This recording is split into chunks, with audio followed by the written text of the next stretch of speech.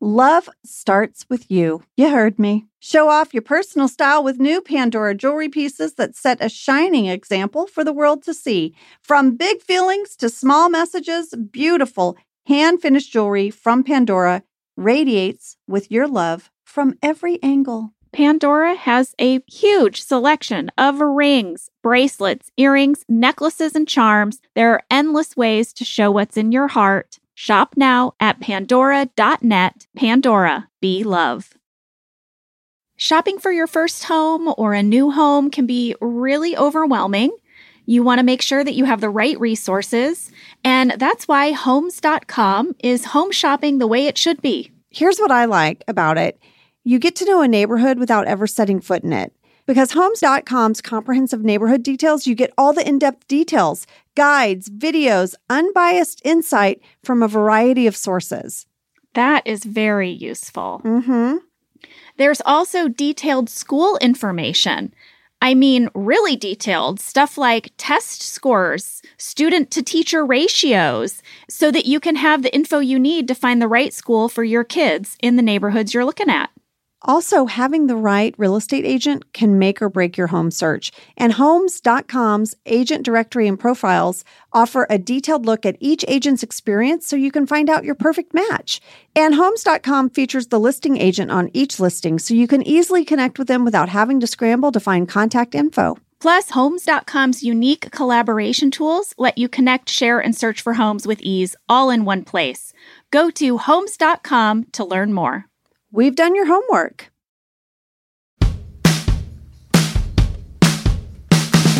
I'm Jenna Fisher. And I'm Angela Kinsey. We were on The Office together. And we're best friends. And now we're doing the Ultimate Office Rewatch podcast just for you. Each week, we will break down an episode of The Office and give exclusive behind-the-scenes stories that only two people who were there can tell you.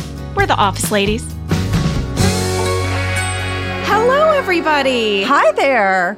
Today, we are breaking down Season 7, Episode 16, PDA, and we have a special guest in the studio with us. We do, the director of this episode, Greg Daniels. Hey. Hi, Greg. Hi, guys. Welcome. Thank you for having me. I have been in editing lately, and I'm going back as soon as we're done. I am still editing with Dave Rogers. You are? Yes, so we're on a link. A Zoom link. It's not in person anymore, but is it harder to edit over Zoom? Yeah, because I mean the thing keeps lagging. I mean, yeah. We still haven't worked out all the technical parts. What are you guys editing right now? We are editing the first episode of Season 3 of Upload, which we just finished shooting. Yay! Yeah.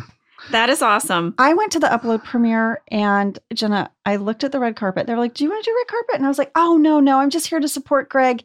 And I stepped back. The most beautiful people walked by onto that red carpet. Your cast is so beautiful. I took a photo with Robbie Amell and Andy Allo and Allegra Edwards and Zainab. And they all kind of got into that model pose where they put one foot forward and like cock their hips. And I was like, what the hell am I doing on this stage with these people, you know? I thought you looked very handsome that night. We have a great photo I took with Greg. But I put myself on the side so that it would be easy for them to edit me out for the publicity photos. But anyway, this episode that we're about to talk about was edited by Dave and Claire Scanlon, whose birthday it is today. Oh, happy birthday, Claire. Yeah. Greg, you know, there is a commentary for this episode, and you and I are both on it. Oh, I forgot about that. You say some interesting things. I'm really curious because you guys told me about this, and I literally forgot that I directed it or had anything to do with it. And I was looking, I was like, God, I don't have any anecdotes. I don't even remember doing this. And I went back and watched it again. And it's a really fun episode, and you should be very proud of your work. I am it's actually very as a craftsman, as like a directorial craftsman. I'm like, oh, that was a good shot. Oh, look at that reveal. Oh, there's some good things here. There's so many good moves. Like that. Yeah.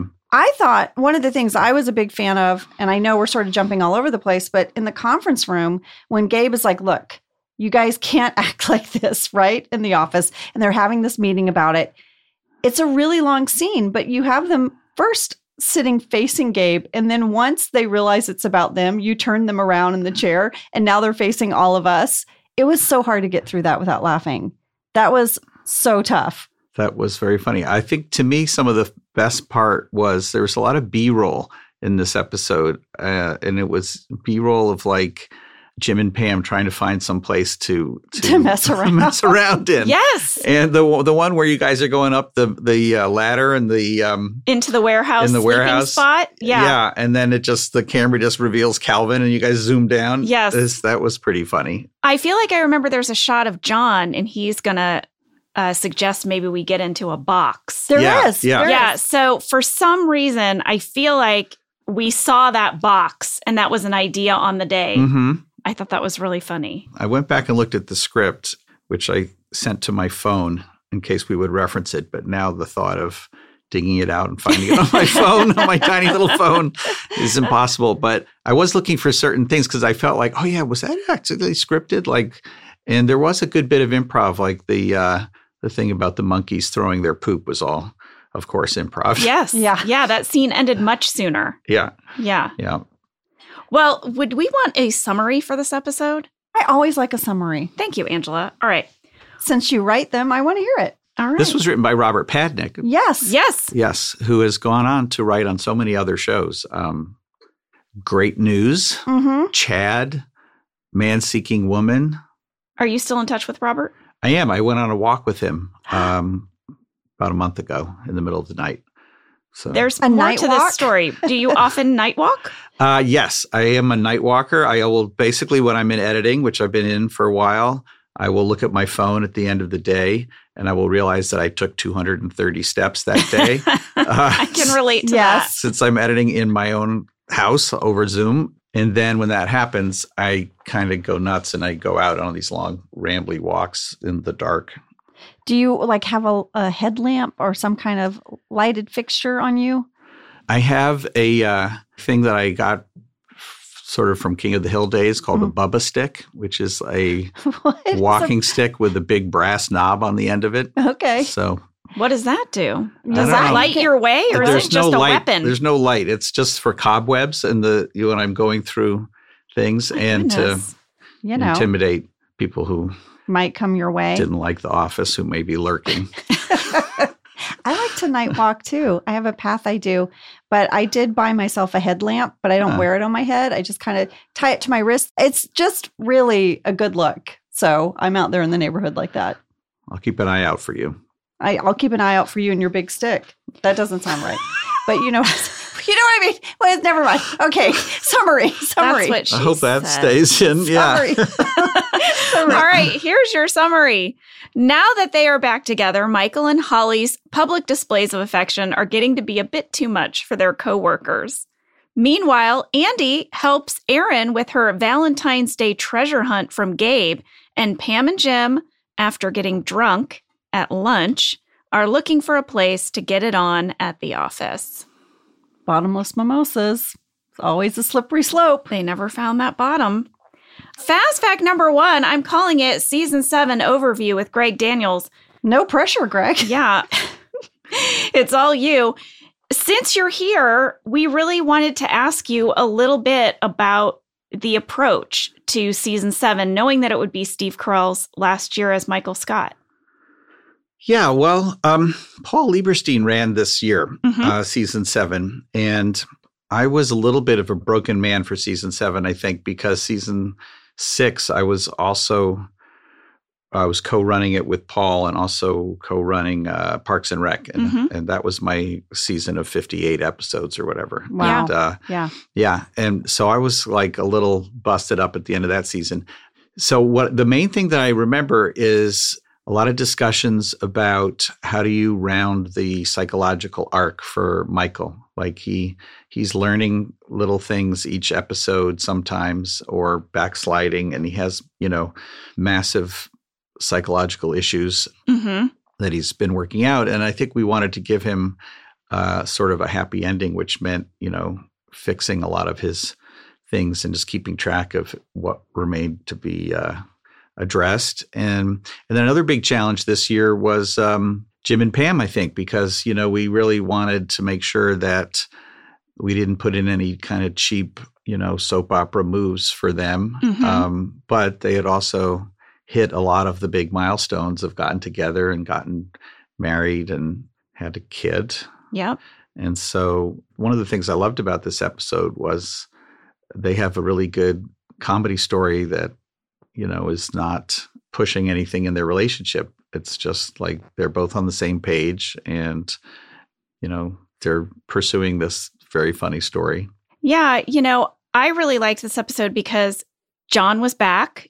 John had been gone for about a month. He was shooting the movie Big Miracle with Ken Kwapis up in Alaska. And he only had these like little moments in each episode because he was gone a lot. And as Pam, it was really hard not to have Jim. I had some fun storylines with the resolutions and things, but I didn't realize how hungry I was for a Jim Pam storyline. Yeah. I loved seeing them together. Yeah. I loved their drunken stumble out of the cab. I loved them being confronted by Ryan in front of Ryan's office. I really liked having us together.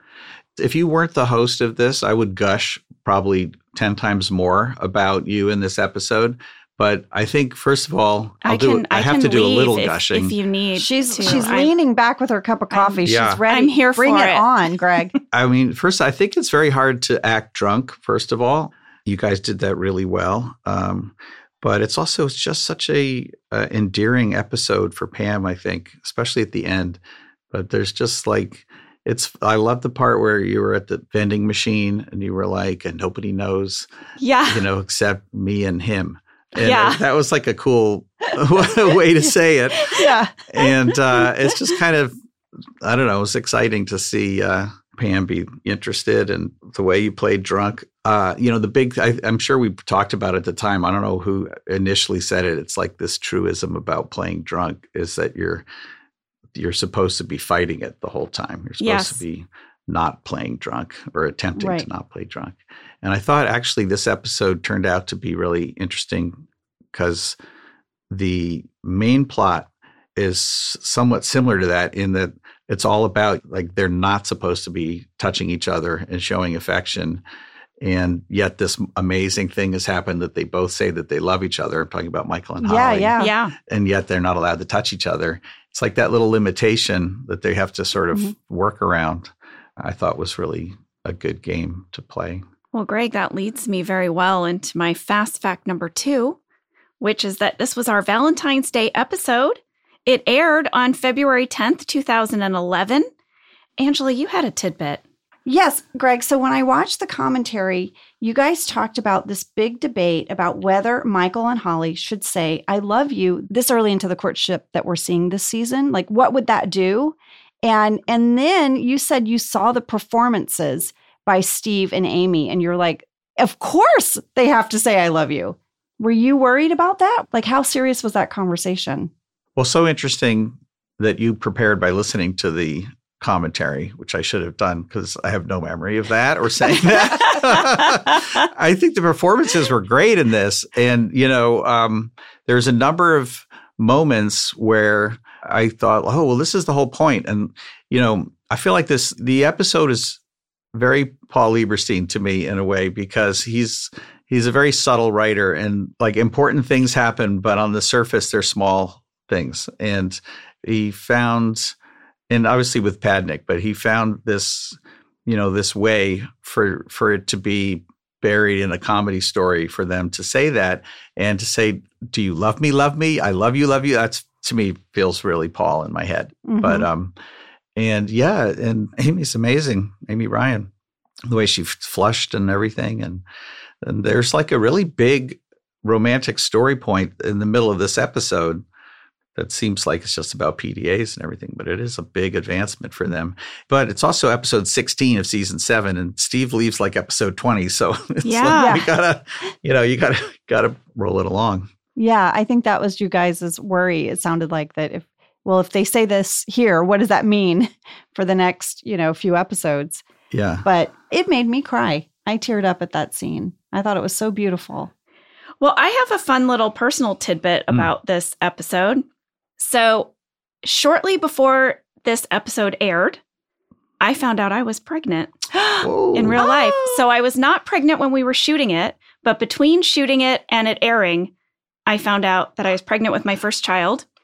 And what's really crazy about that is because later, when I came into your offices, Greg, and I told you and Paul that I was pregnant and you were wondering if you should write it into the show, I can't remember if it was you or Paul, but you said, oh, it's perfect. Jim and Pam got pregnant at Dunder Mifflin.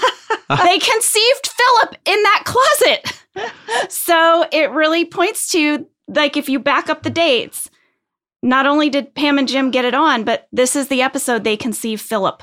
Wow. But you did not conceive during the week of shooting. You were already pregnant. Oh my gosh. I know where I conceived. I'll keep that to myself. But it was over the Christmas hiatus. Yeah, that makes more sense. So we were not shooting. No, but there must have been something was happening, right? Yeah. While we were, because we shot this when we got back from break. So. Well, now I want to watch it again and just picture the idea that your baby is directing some of your performances somehow. Perhaps. Hormonally.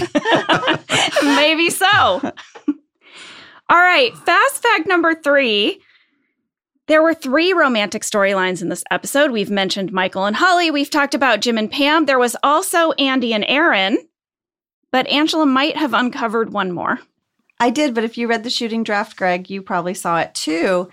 I had to know about the scene. I printed it out for us in size 18 font because that's my eyesight now. Okay, this is how it read. At the end of the meeting where Gabe is discussing PDA with everyone, it read like this in the script. All eyes turn to Michael and Holly, who are still hugging and haven't gotten the hint. She is tweaking his nipples. His face is frozen in stupid ecstasy. Oscar says to Michael and Holly, maybe you guys should be listening. Michael says, wait, is this about Holly and me? Meredith says, no, it's about the wild sex between me and Kevin. And then she and Kevin laugh and they high five, but then they catch each other's glance just a second too long. Maybe we should. That could have been the start of something beautiful. I was like, wait, did you guys want Kevin and Meredith to hook up? Was that like a runner? I don't know. I love Kevin's. She goes to another school. Oh, that was so good. And I think that probably that was so good that dampened every other possibility for him in this episode. Yeah. I had said to Kate, I was like, Kate, were they trying to hook Meredith up with people? She goes, there was always a joke like that. Like on almost every script, there was a joke about Meredith. Well, one thing's for sure, they're going to need all 3 of those closets because there is a lot of hooking up going on at Dunder Mifflin. Not just in the office either, in the warehouse too. I mean, we all know about Dwight and Angela. I think definitely Daryl was active in the warehouse. And See? I like the phrase active in the warehouse. Jot that one down.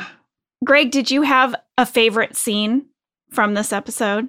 When you were rewatching, was there anything that you were particularly excited about or that you remember shooting?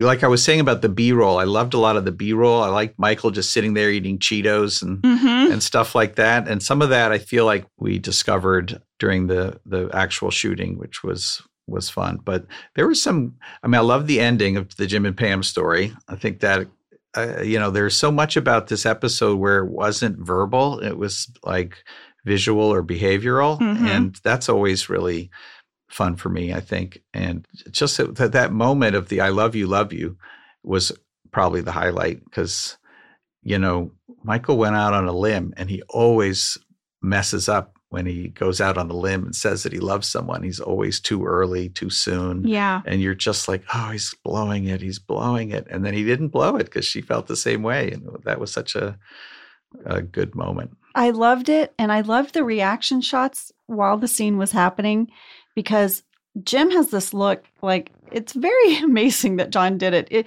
because it read drunk, but also like, oh my God. But then Pam has this look that reads drunk, Jenna, but is like, oh no, Mayday. Yeah. Like, no, Michael. And it just helped it build. And then she was right there where he was. And it was so perfect. Yeah. Well, when you were talking about the debate of having Michael say, I love you, and is it too soon?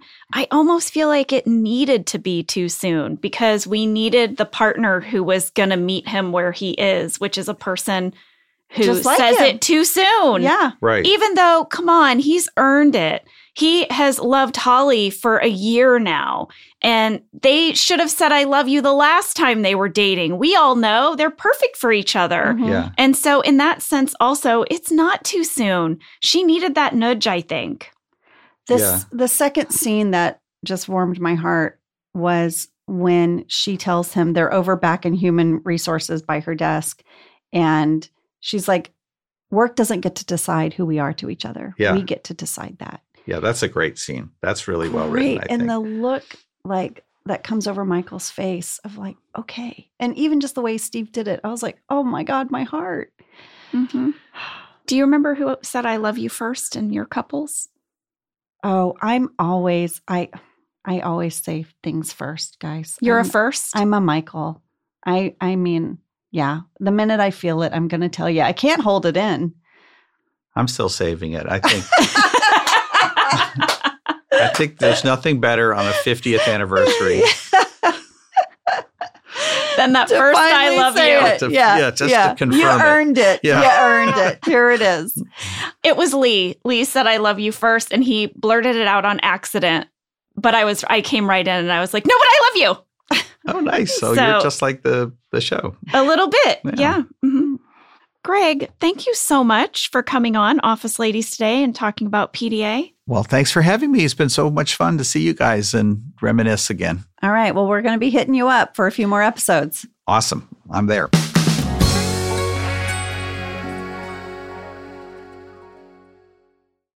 Listen to this, because this sounds amazing to me. Ready? Okay.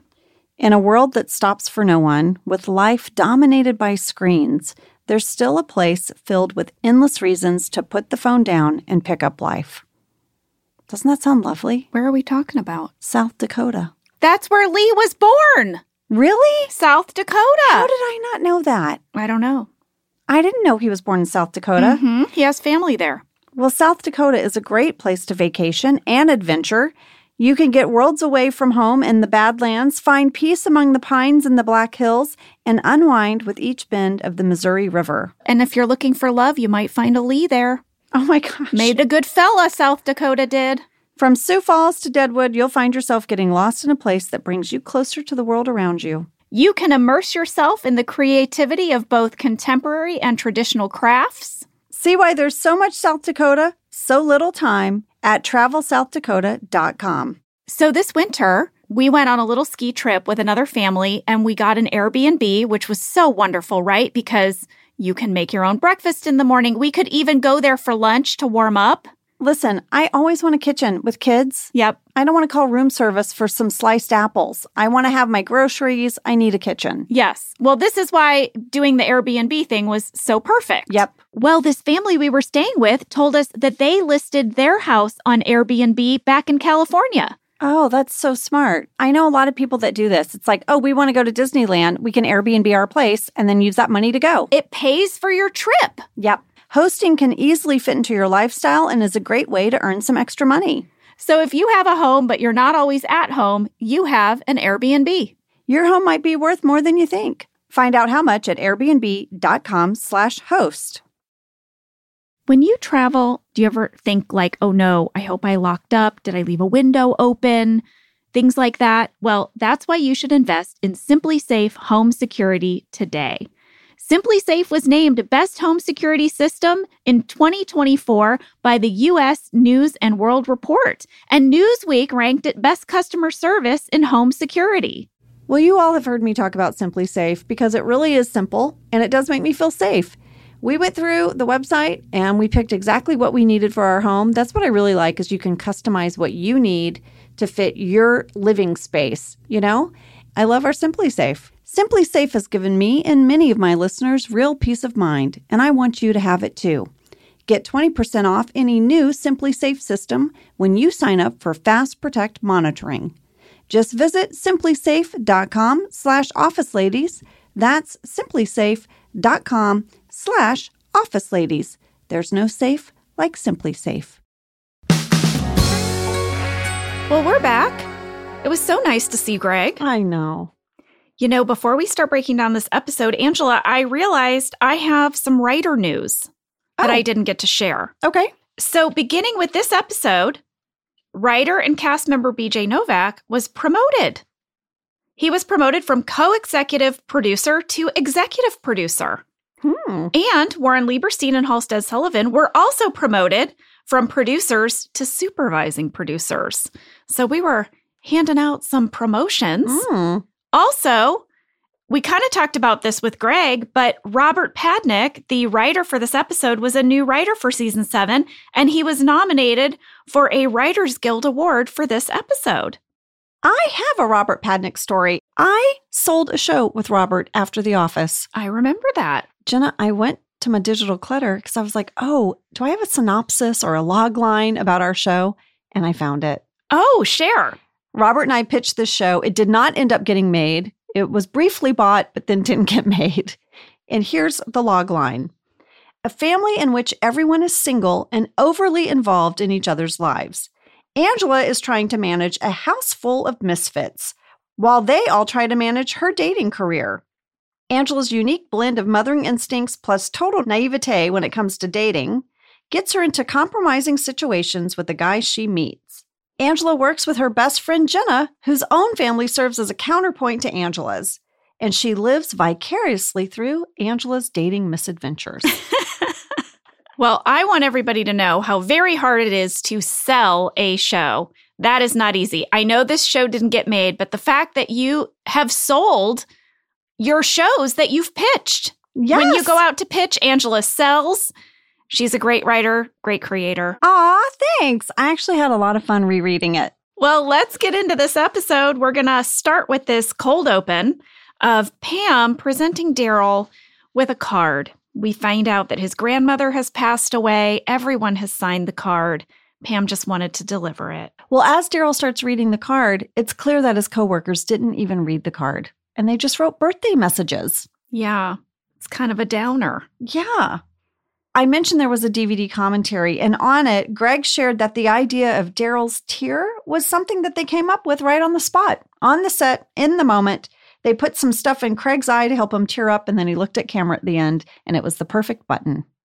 I should say, in addition to Greg and myself on the DVD commentary, there's also Kelly Cantley, Ellie, Brian, and Robert Padnick, and I'll be sharing a few things from it along the way. Getting into the episode, we only had to sit through 9 seconds of opening credits. Fast! Very fast, because there was a lot we wanted to fit into this episode. There's several love stories. Right away, Andy's going to tell Daryl that he's talking to Rachel. You know, he met her at Daryl's party, and he's going to be taking her out to dinner at Blue Wasabi. Yeah, Phyllis says they'll make a burger for you if you cause a scene. Yeah, she kind of throws that away. It's kind of like tucked under. Well, we got a fan question from Daria R. in Ontario, Canada, who said, Blue Wasabi is a sushi restaurant in Clarks Summit, Pennsylvania.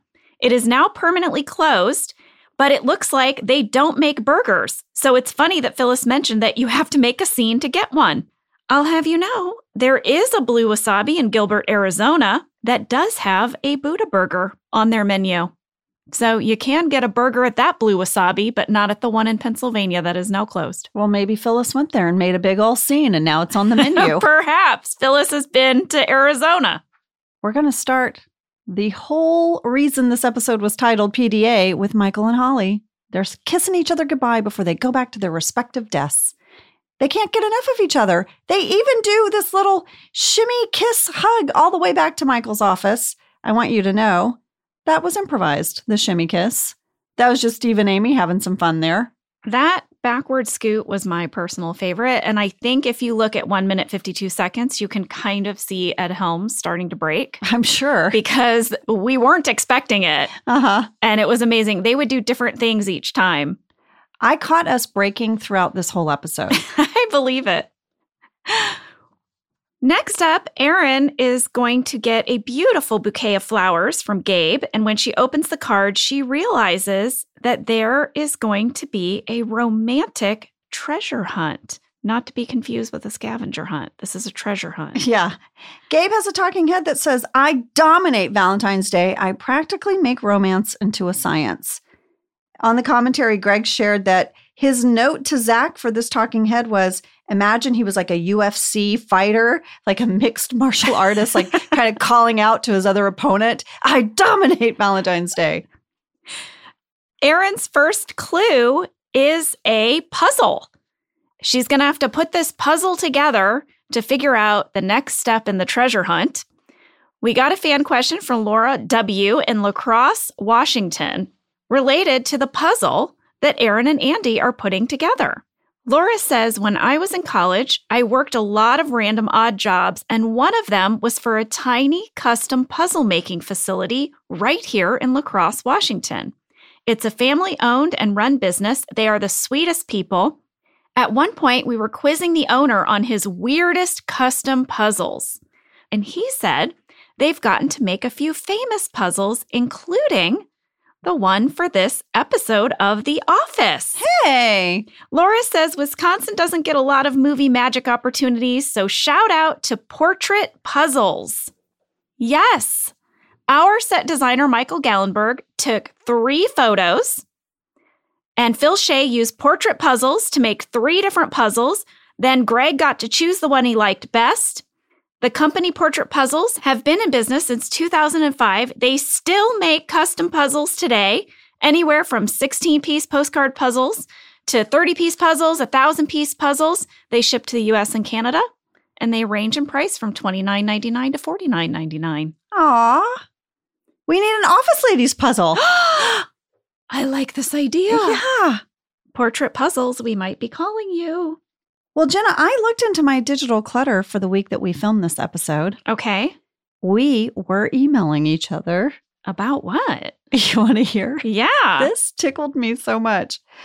All right. Here's our email exchange. First, I emailed you and I said, hey, I'm going to try a new recipe for dinner tonight. Here's what I'm making. Spicy shrimp coconut rice. And then I sent you the recipe. Oh! You wrote back, how spicy are you making it? I wrote back and said, pretty spicy. I know, we're such dorks. Then I wrote you and I said, hey, I'm on set and Patrice has your red book. So Patrice was our set medic. She sat right by the back door as you walked in. Jenna, you were on the cover of Red Book magazine and Patrice had bought it. And I wrote you and I said, I just read your interview. It is great. 3 exclamation points. I felt like it was such an awesome interview and you look fantastic. Oh my gosh. So then I went and looked for the cover of the Red Book magazine. Jenna, you look amazing. I'm going to put it in stories. The article read, Jenna Fischer, totally candid and too cute. And this was the opening paragraph of the interview written by the writer, Lori Sandell. I have to gush on my BFF because I thought it was so adorable. This was what Lori wrote about meeting you. Jenna Fischer's quote, How I Met My Husband's Story, sounds like the plot of a quirky indie romance, which is fitting since they fell in love while working on one. I'm hearing all the details over dinner at the Beverly Hills Hotel. Rigatoni with short ribs for Jenna, tuna tartare for me.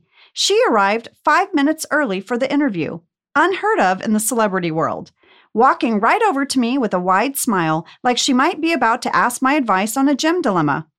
In dress pants, a gray cardigan, and a pretty red blouse, Jenna looks as all-American as 2 scoops of vanilla ice cream. And as we start to dish about love, fate, and favorite nail polish colors, parentheses, she's loving Essie's Angora Cardi, I have to keep reminding myself that I don't actually know her. She's so laid back. She could easily pass for your fun friend from high school, just like on The Office.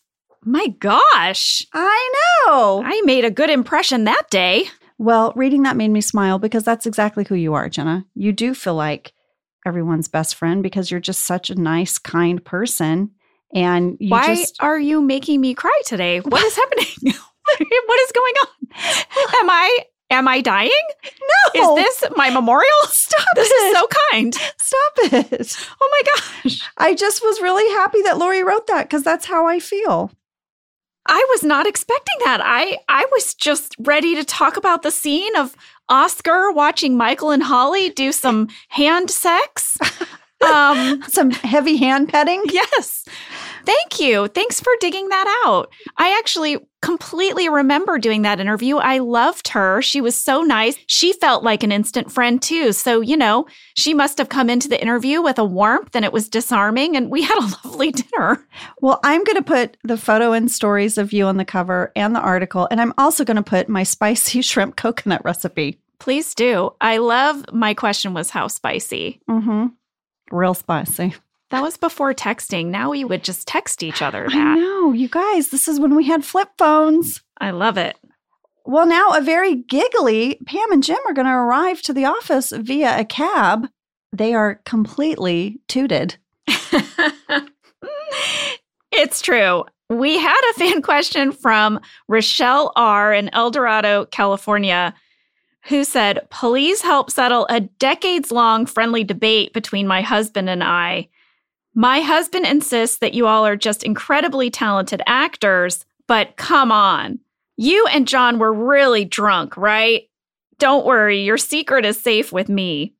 Rochelle, we were totally sober. They were totally sober. They just flippin' crushed it. I have to brag on you 1 second here. What is happening? Well, listen now. I said this on the commentary, and as I rewatched and heard myself from years ago, I agreed with myself, which is, it's one thing to have to play drunk in one scene. That's hard enough. You had to play drunk all week, and you had to match the same tone. We also had a long conversation about how it feels to day drink and be a little tooted, as you would say, and then you're slowly sobering up. And the kind of like, it doesn't feel great about 3 hours after you've done day drinking. You're kind of tired. It kind of ends in a nap.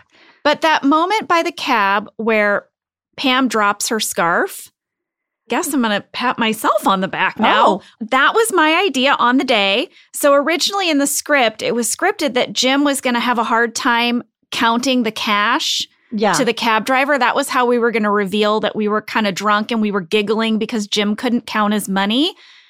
But Greg wanted to move the camera into an extreme spy shot where they're really catching us through the upstairs window. Oh, so you wouldn't see the counting. It wasn't reading. Yeah. So we had to come up with something else because Greg really didn't want us to see the camera. He didn't want the camera down in the parking lot. So I am always dropping stuff like that when I have had a couple of drinks. So like in New York City, if Lee and I go out to dinner and I have a couple of glasses of wine, you can count on me leaving a glove or my scarf or something on the side of the road or in a taxi. So I pitched this idea and I managed to drop the scarf, and that whole bit, we kind of found that on the day. I'm really proud of it. It completely sells it. Also, the way you stood back up, like you could tell things got a little dizzy for you. Yes. This next storyline really sets up Andy and Erin for the whole day. Mm-hmm. Erin is going to ask Andy to help her with her scavenger hunt. It's a treasure hunt. I think I'm more on Erin's side on this. I think it is a scavenger hunt. What's the difference? Oh, I know the difference. What? Okay, scavenger hunt is when you have a piece of paper and you have all these different things you have to check off. So you've given those to your kids before, right? Yeah. Yeah, so that's a scavenger hunt because you're collecting multiple items or you're checking off multiple items, like find some sticks, find a rock, find a penny, find a leaf that's orange. And it all builds into a little hut at the end. Well, it builds into nothing. That's the point. A treasure hunt is one clue after another leading to an ultimate treasure, a single item. Oh, well, okay. So, you know what? Gabe's Whatever right. it is, it's a lot of work. It is. If you go to 4 minutes, 19 seconds, Andy is going to say, okay, fine, at least until Stanley calms down. And Erin's like, oh, is he? And Andy's like, don't look. I accidentally did his Sudoku. And then there's the shot of Stanley glaring at Andy. That was all scripted. Robert said he wrote this moment for his mom. He said his mom loves the character of Stanley and Sudoku, and he wanted to make sure that there was a funny Stanley moment in the script. He had been thinking about it from the day he was told he was going to work on The Office. That is so sweet. I know. Oh my gosh. I love that moment was for his mom. Yeah. Two of her favorite things, Stanley and Sudoku. Jim is now going to give Dwight a little Valentine. You know, like those ones that you buy for your kids and they're perforated and they're little squares and sometimes they come with candy. I guess Jim's handing those out because he's a little tipsy. But in deleted scenes, there was a bigger moment here. Jim goes on to give Dwight a compliment and we find out what Dwight finds funny. Oh, here it is. You know, Dwight, I don't tell you this enough, but I think you're really funny. Thank you. Welcome. I'm not known for my sense of humor. That would appall me.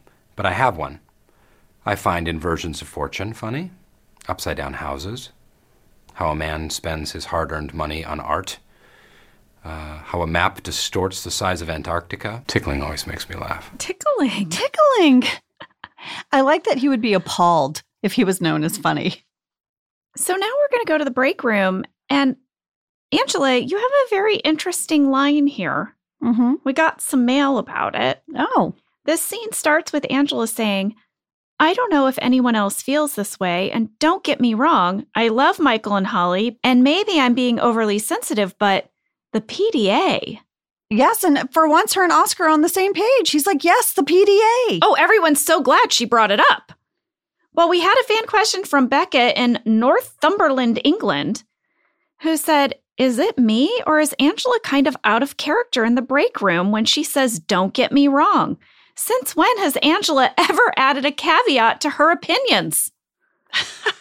I have to agree. You are being like so diplomatic in that moment. Yeah, I agree, Becca. You know, if you listen to the commentary, we have a conversation about this. And Greg brings up the fact that one of the things he told me when I auditioned for the role of Angela was he said she's the type of person that would say, well, I would never say anything about them, but... and you know it's coming. So I think this was on theme a little bit for who she is. But there is the sassy Angela that might have just said enough with the PDA. Well, I feel like she might say that to their faces. But when she's leading the group discussion, she is, I don't know. She also wants the group on her side. So maybe she has to start out with a little bit of honey. Listen, we had another fan question from Jade M. in Paris, France, who said, this was a really complicated episode for Europeans to follow because we do not know what PDA means. Not even Gabe in the conference room explains PDA. Oh my gosh. Now I know it means public display of affection, but my partner and I had to look for the meaning on the internet, and then it suddenly made so much sense with all the Michael and Holly kissing. I never even thought of that. Me either. Well, Jade, the PDA is going to continue. It's going to level up even. We should probably go to break because when we get back, Gabe's going to have a meeting about it.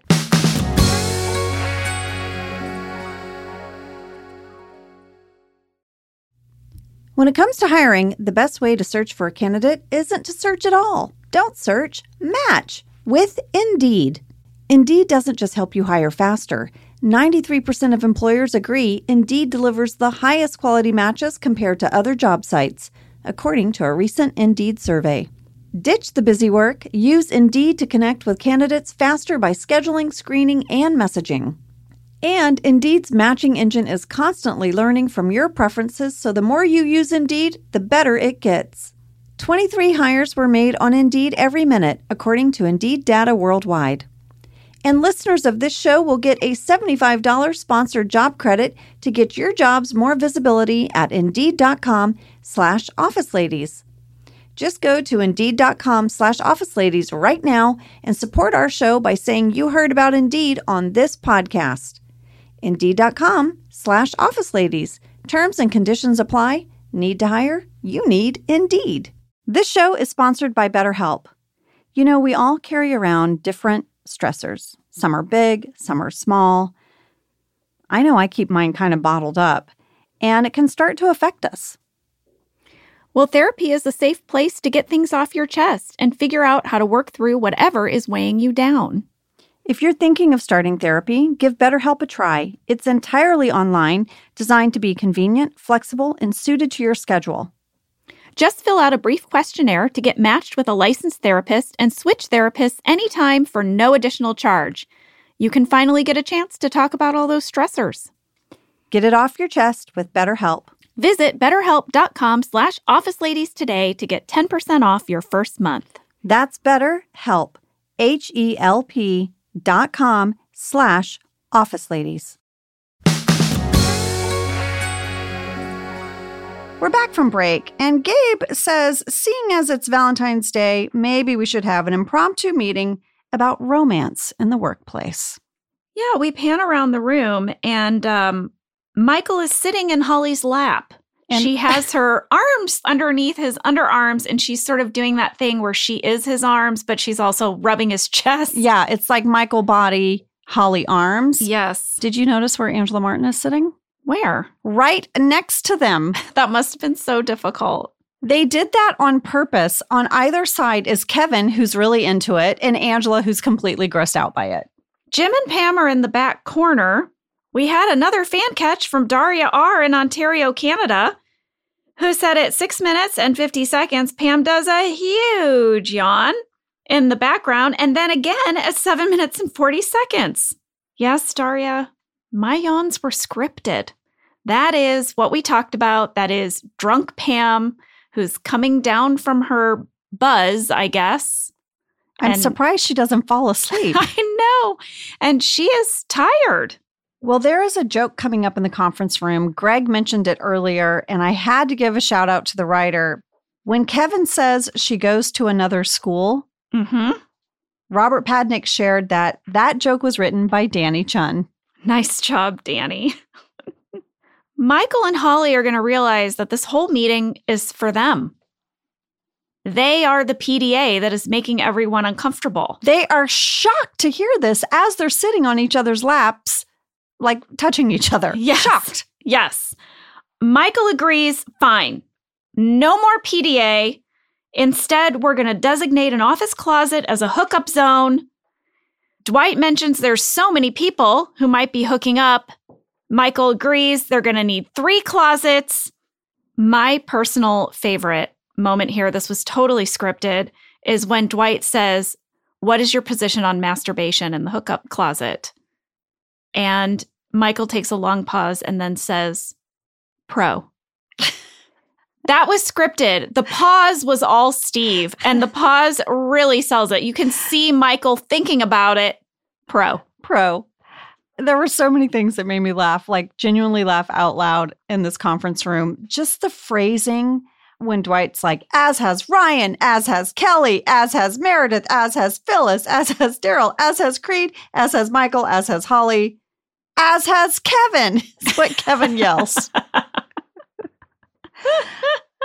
Yeah, this is when Jim and Pam realize they're really the only people who have not hooked up at work. Yeah. I can't tell if they're bummed out by it or just they feel like they need to be in the club. I don't know. Pam gets a bee in her bonnet about it. She does. Before we go to the break room where she starts to muse about where they can hook up, everyone, please do yourself a favor. When Dwight says, as has Creed, please look at Creed's face. Please. We talked about this scene a little bit with Greg. It's a wonderful spy shot of Jim and Pam in the break room, and Pam is going to get the idea that her and Jim need to hook up at work. I think one of the things about this storyline that really works is that it does seem really driven by Pam. Yeah, and Jim's like, well, okay. This is a total TMI question. Okay. We don't have to share any details. Okay. Have you ever hooked up in a public place? Yes.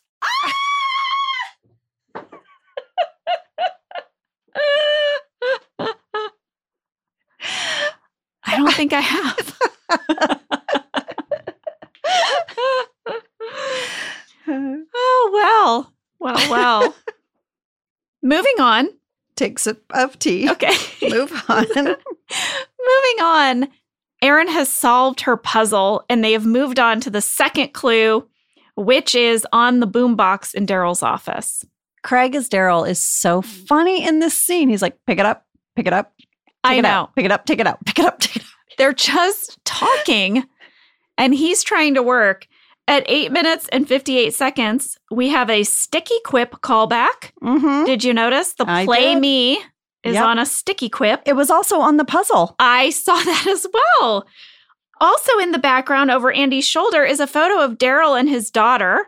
It is clearly taken from the Christmas episode. And I just want to give a shout out to Michael Gallenberg. He was always thinking ahead. He would grab people for photos, and then he would give those photos to our set decoration team, who would place them and personalize people's desks or save it. If we ever were to go to Daryl's house, we would have that picture of Daryl and his daughter. It was just really smart. So we talked a little bit with Greg about these scenes where all of the B-roll of Jim and Pam trying to find the places to hook up, and then of this really magical moment where Michael and Holly realize they love each other and they tell each other in front of the whole bullpen and then shake on it. There's a very sweet Michael talking head afterwards. It's so good. I know. He says, yeah, whatever. No big deal. Just the hottest girl in the world loves me. Mm-hmm. Oh my gosh. I loved it. Kelly Cantley shared that NBC immediately put that talking head on a coffee mug. Really? Yeah. Oh my goodness. I looked for it. I couldn't find it, but I did find that quote on several things online. Andy and Aaron are going to go into Ryan's little clawfish. Mm-hmm. This is the next step in the treasure hunt.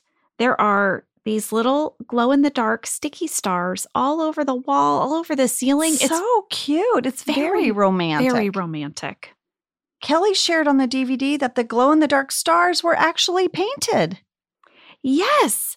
Randy said that this was really hard to pull off and that the sticky stars were not showing up on camera when they tested it. And I guess they had to paint over them with a bunch of extra, what do you call it? Like glow-in-the-dark paint. Kelly said she thinks it was special paint like they use on the highway. Yes. Randy also said that they had to add tons of extra ultraviolet lights, including a special ring light that went around the lens of the camera. Just so those would pop? Just so those would pop. They popped in the room, but when they did a camera test of it, you didn't see it the way you wanted. So that was like a high effort gag. Oh my gosh. When I first saw it, I was like, oh, so cute. I have those in my daughter's room on the ceiling. Yeah. But no, highway paint, guys. Highway paint. As Andy and Aaron exit Ryan's little office, Jim and Pam were trying to get in there. They were going to have sex in Ryan's office? Come on. I'm personally so glad that Ryan caught them because since, I'm Pam, I really think we would have regretted having sex in Ryan's office. I feel like that's a memory that Jim and Pam did not need. Ryan's smug look about it, too. Pam is like so embarrassed. It turns out that Michael and Holly not doing PDA is more annoying than PDA. Yeah. I love the scene where they are like air groping each other. I'm trying, I will touch you here, but I can't. So I will hold you here and I will touch you here. During this scene, we have our third catch from Daria R. in Ontario, Canada. Daria, thank you. You have quite the eye. You should be an honorary member of Office Ladies. And if anything, mom detectives. That's for sure. Daria says at 14 minutes and 30 seconds, we can see Angela watering the plants near Michael's office. Dwight used to water the plants in the office. Why is Angela doing it now? Is he lacking on his duties because of volunteering and doing so much as the building owner? Did he assign the task to Angela? Angela, please speak to the plants. Well, I share on the commentary that I'm pruning the plants. Oh. I guess I started watering, then I pruned. By the end of the scene, because we did it so many times, I said I actually felt bad because I had pruned all the dead things off, and then I just started picking at new leaves. Oh, no. So I felt bad. I love the idea that Dwight and Angela water the plants. It also makes you question, why did Pam's plant die? It doesn't make me question it. It seems very clear that Angela would not water a plant on Pam's desk. Well, Daria, they put me there by the plant because they wanted a wide range of reaction shots to Michael and Holly, and you couldn't see me way in that accounting nook, so they pulled me out to the plant. You'll notice Daryl is at front reception as well. Well, I have, I guess, a Fisher tidbit. Oh. I haven't known where to bring it up, but maybe now's the time. You know I love a tidbit. Did you know that there is a restaurant called Public Display of Affection? It's in Brooklyn, New York, and it is described as a trendy, compact eatery serving creative pizzas, vegetable dishes, and salads, plus beer. Do you feel like you would be obligated to engage in PDA at the restaurant, public display of affection? I'm curious. No. Have you ever encountered an awkward PDA moment? I mean, I don't know if it was so much awkward as just the proximity of me next to the person doing it. That feels awkward. Okay. Well, I also thought it was kind of sweet. Here's the deal. We were in line to get on a plane, me and Josh. And you know when you get in the, what is that thing that attaches from the side of the building? Tarmac? No, not the tarmac. That's what the Oh, that's what the plane is like. the tunnel that's like got the accordion door that attaches from the wall to the plane. What do they always call that? The jetway? The jetway. Bridge? The jet bridge? I know someone's going to write in and let us know what that's called. So when you're in that, you're single file lane. Mm-hmm. And sometimes whoever's getting on the plane, if they're taking a while, you kind of get stuck in that corridor tunnel thingy. Sure. So we're stuck in the corridor tunnel thingy. And there was a couple in front of us. This was also a flight to Vegas. So maybe this is the tone. Maybe this is the mood people were in. But the guy just kept putting his hand on her like butt cheek and just giving it a little squeeze. But like we'd take a few steps, he'd give her a little squeeze. Then we'd take a few more steps, he'd give her a little squeeze. Well, I think we know what he was hoping would happen in Vegas. I think so. I have one that's sort of, it's an oral PDA. What? So last year, What? yeah, I was, I was skiing Okay. with my family, but they're more advanced skiers than I am. So my husband and 2 kids, they had taken off to do some blue and black runs. And I said, I'll stay here on the greens. So if you ski, you know that if you're a single, you can go to a special lane Yeah, for the ski lift. Yeah, for singles. So if a group of 3 people come up and they need a 4th for the lift chair, you just hop on with them. Someone made out on the lift chair? Come on. It wasn't. Oh. It was nobody made out on the lift chair, but I got added to a lift. It was 3 singles. There was a man, and then there was another man in the middle, and then I was on the end. The guy in the middle gets a phone call. None of us are speaking, by the way. You know, we get a hi.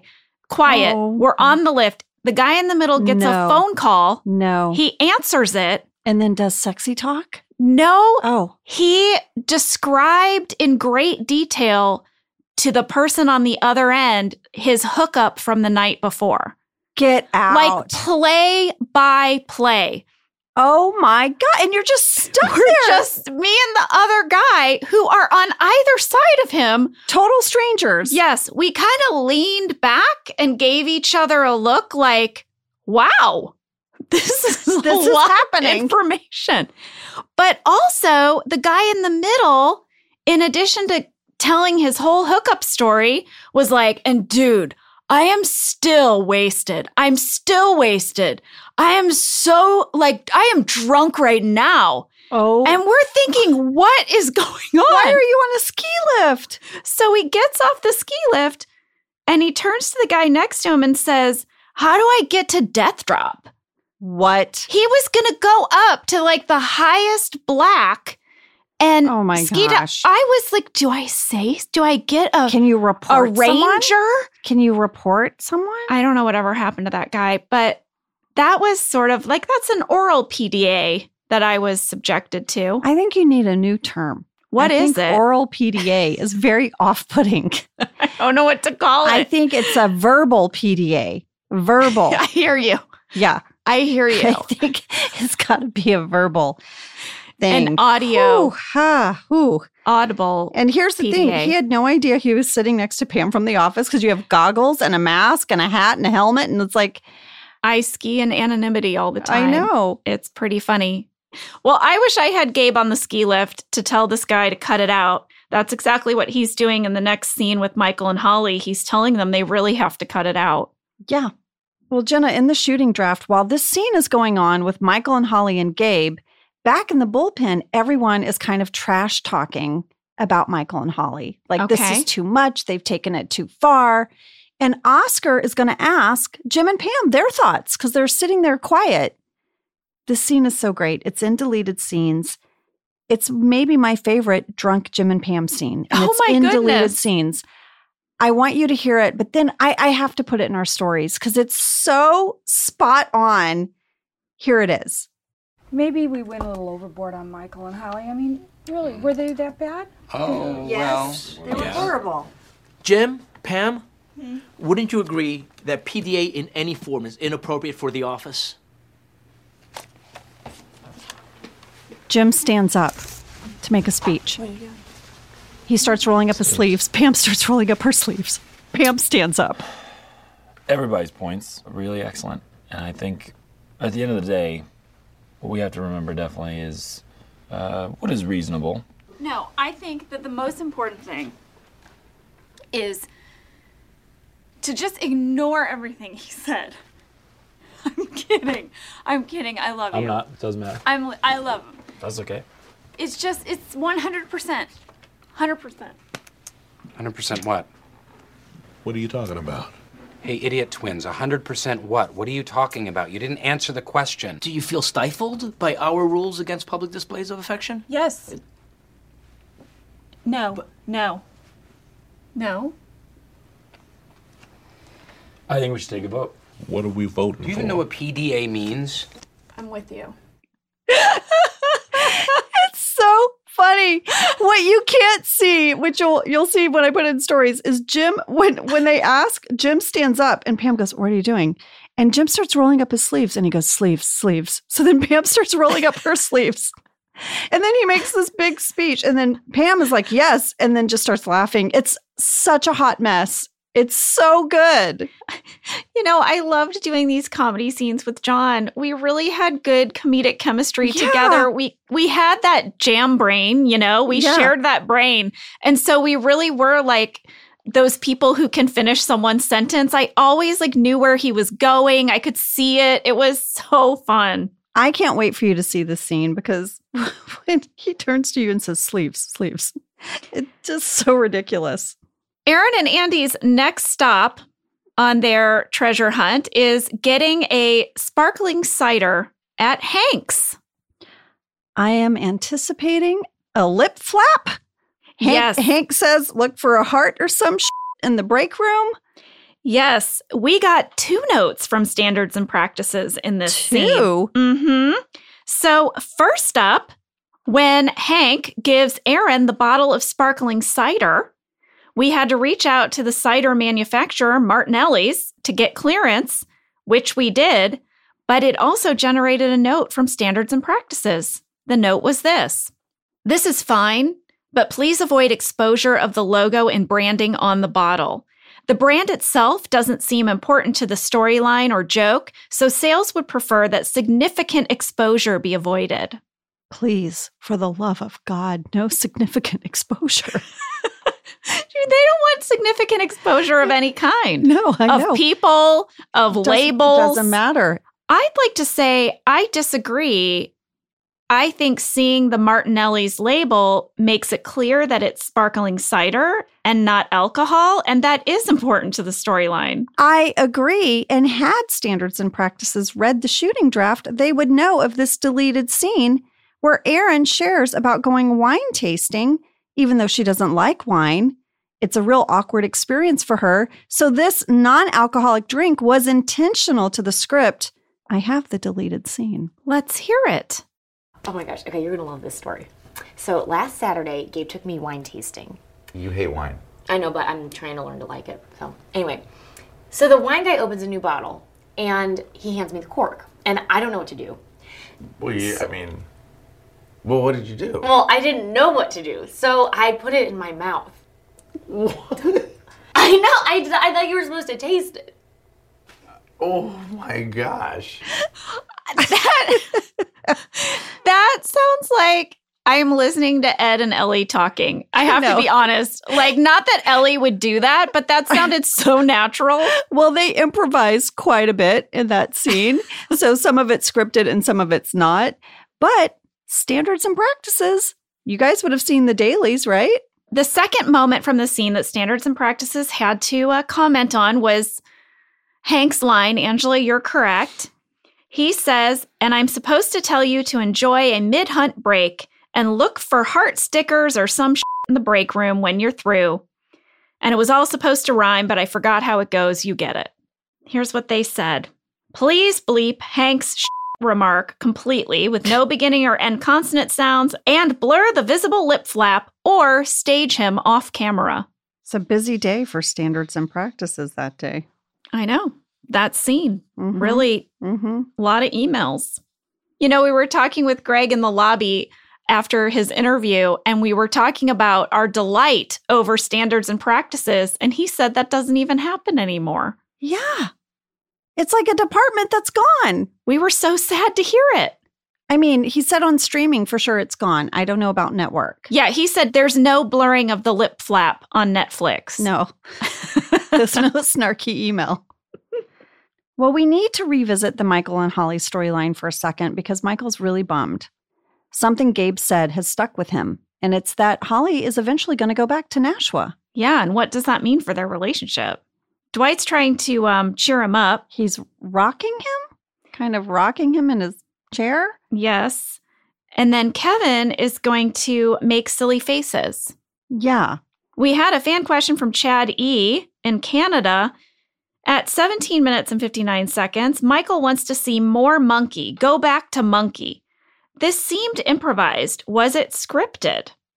Well, I looked in the script. The scripted scene ended after Michael says, I love it. So it was scripted that Kevin is going to make funny faces and then he acts like a monkey. And then Michael said, I love it. And that was the end. The whole rest of the scene was improvised. Yes. Greg and Robert shared on the commentary that it was a scene that was added late. And at first they wrote that Jim was the one making the crazy faces. But then they realized that Jim actually is with Pam looking for a place to hook up. So he couldn't physically be in both places at once. So they made it Kevin. I loved it. Me too. Erin is going to get her final treasure. B9. It's a cookie. And there's a poem on the back of the cookie that says she's going to get her Valentine's kiss. Mm-hmm. And then Gabe does the weirdest blow you a kiss I've ever seen in my whole life. He didn't want to walk in and kiss her? The end of this treasure hunt, this whole treasure hunt, imagine you're Erin. You've spent all day on all these things. I mean, she's delighted because she spent it with Andy. But then at the end, could you imagine if the end of it was just Josh blowing you a kiss? Through a window pane, but like blowing me a kiss that he kissed into his fist and then he kind of like makes it go phew. Yeah. What? I know. Well, Gabe has made a science out of Valentine's Day. I know. Gabe. Science of what? Meanwhile, Michael's going to break up with Holly. You know what? Actually, he's going to wait till tomorrow. He shouldn't do this on Valentine's Day. No. And she's like, we're not breaking up. And this is that moment we talked about with Greg, where Holly says, you know, they don't get to decide our future. We will decide our future. The most precious look of relief and happiness comes over Michael's face. It's so sweet. And they're going to go into the bullpen and they are going to announce to everyone that they are officially moving in together.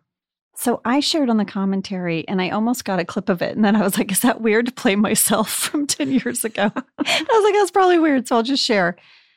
I said, this is the first time that Michael has a real family outside of his Dunder Mifflin family. And Greg was like, you're absolutely right. This is the beginning of Michael being able to separate from the work group because he's happy finally at home. Yeah, he has a home he wants to go home to. Yeah. You know? In the middle of this scene, Jim and Pam are going to enter from a door. Mm-hmm. The door by accounting, which has never been used before. Read what I put in all caps in my document. From the magic door by accounting, first time ever! Exclamation point. So we know what was behind that door. What was behind that door were the actual cast restrooms, the cast green room where you could sit on some couches and watch a live feed of whatever we were taping. When they brought in network executives, maybe for a visit, it happened very rarely, they could sit in that room. When we had charity winners or when we had family visiting, they could sit in that room. It was sort of for guest and cast, although the cast rarely used it. We never had the time. We were on stage. We were on stage. But it's definitely where you and I went quick like a bunny and went pee all the time. Yes. But we never have seen, even still, we will see in season 9, what the world of Dunder Mifflin says is behind that door. So Jim and Pam enter. We were originally supposed to enter through the front door. That is how it was scripted, that we sneak back into the office. And then later, when Jim and Pam have their talking head and we say we were taking a walk, then, it kind of made sense. But on the day, we got in a big discussion with Greg where we were like, where were we? Right. If we were coming in from the front door. The whole point is to hook up in the office somewhere. Yes. And the warehouse would have counted, but we've already explained that Jim and Pam couldn't find a warehouse spot. So we're like, where are they coming from? He didn't want us to enter through the kitchen, and have to plow through Michael and Holly. Too much walking. And also, not very sneaky. Mm-mm. So we picked that door first time. Magic door. And that is where baby Philip was made. Behind that door. Well, this episode ends with what feels like to me like a When Harry Met Sally montage of people talking about romance or Valentine's. Sure. It starts with Dwight. He's going to say his perfect Valentine's Day is fielding calls from 3 different cell phones from desperate people trying to purchase one of the 50 dinner reservations he made 6 months ahead of time. This is very Princess Unicorn. Yep. Ryan is going to say anyone can be Prince Charming once a year. What impresses him is a guy that can do it no days a year. Kelly says flowers, diamonds, 3-course meal, private serenade from a violinist. Kevin says pizza, soda, the moon, someone to share it with. Michael and Holly say, what are their plans tonight? Then Holly makes that ring noise. Like the bed squeaky noise? Yeah. There were even more as everyone else chimed in from the bullpen, and I thought you guys should hear them. The senator is pampering me tonight.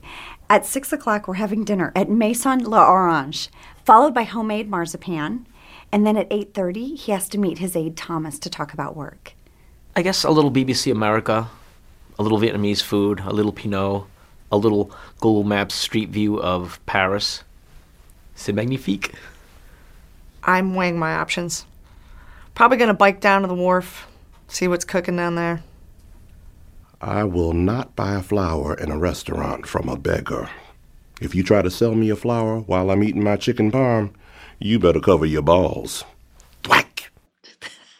Well, I loved those. That's everybody. And of course, Jim and Pam have that very cute talking head together. Mm-hmm. Where they're like, what? No. And then Pam has a little look to camera, like, we did it. Mm-hmm. So, Angela, before we wrap out this episode, I did have a really fun fan love story from Logan D. in Bellevue, Nebraska.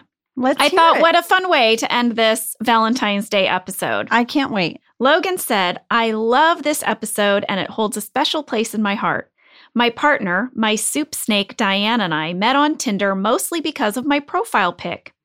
What was the profile pic? It was me in a Dunder Mifflin shirt, Dunder Mifflin sweatpants, in front of a Dunder Mifflin sign at the Office Experience when it was in Chicago. Her profile said, I'm not superstitious, but I am a little stitious, and that she was, quote, looking for a Dwight to her Angela. Aw. Well, we started talking because of that huge Office connection, and it turns out we are way more of a Holly-Michael dynamic through and through. After a couple weeks of dating, we got even more Office gear and took a road trip to the Office Experience in Chicago. I know, we had a blast.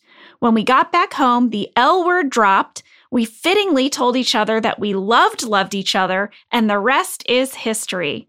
Our common love of the show is what brought us together and continues to bring us closer and closer over time. Aww. Logan and Diane, congratulations on finding love through the Office. I love those stories. Me too. You guys, we hope you have the best week. That was it for PDA and for you guys in the UK, Public Display of Affection. Thank you so much, Greg Daniels, for coming in studio and joining us today. Thank you to Randy Cordray for all your fun tidbits. And thank you guys for listening and rewatching with us. Next week, we'll be answering our mailbag. See you then. See you then.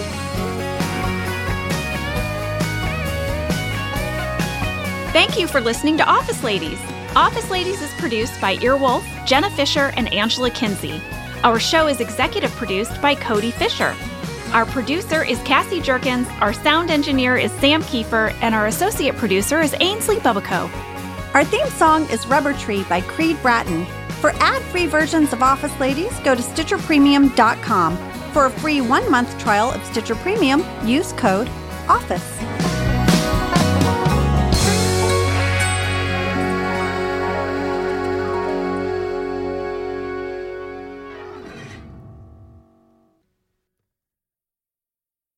Want to make Mom's day? Get to your Nordstrom Rack now and score amazing deals for Mother's Day, which is Sunday, May 12th. Find tons of gifts from only $30 at Nordstrom Rack. Fragrance, jewelry, luxury bags, activewear, beauty, and more. Save on Kate Spade New York, Stuart Weitzman, and Ted Baker London. Great brands, great prices. So shop your Nordstrom Rack store today and treat Mom to the good stuff from just $30. Life is a highway, and on it there will be many chicken sandwiches. But there's only one McCrispy. So go ahead and hit the turn signal if you know about this juicy gem of a detour.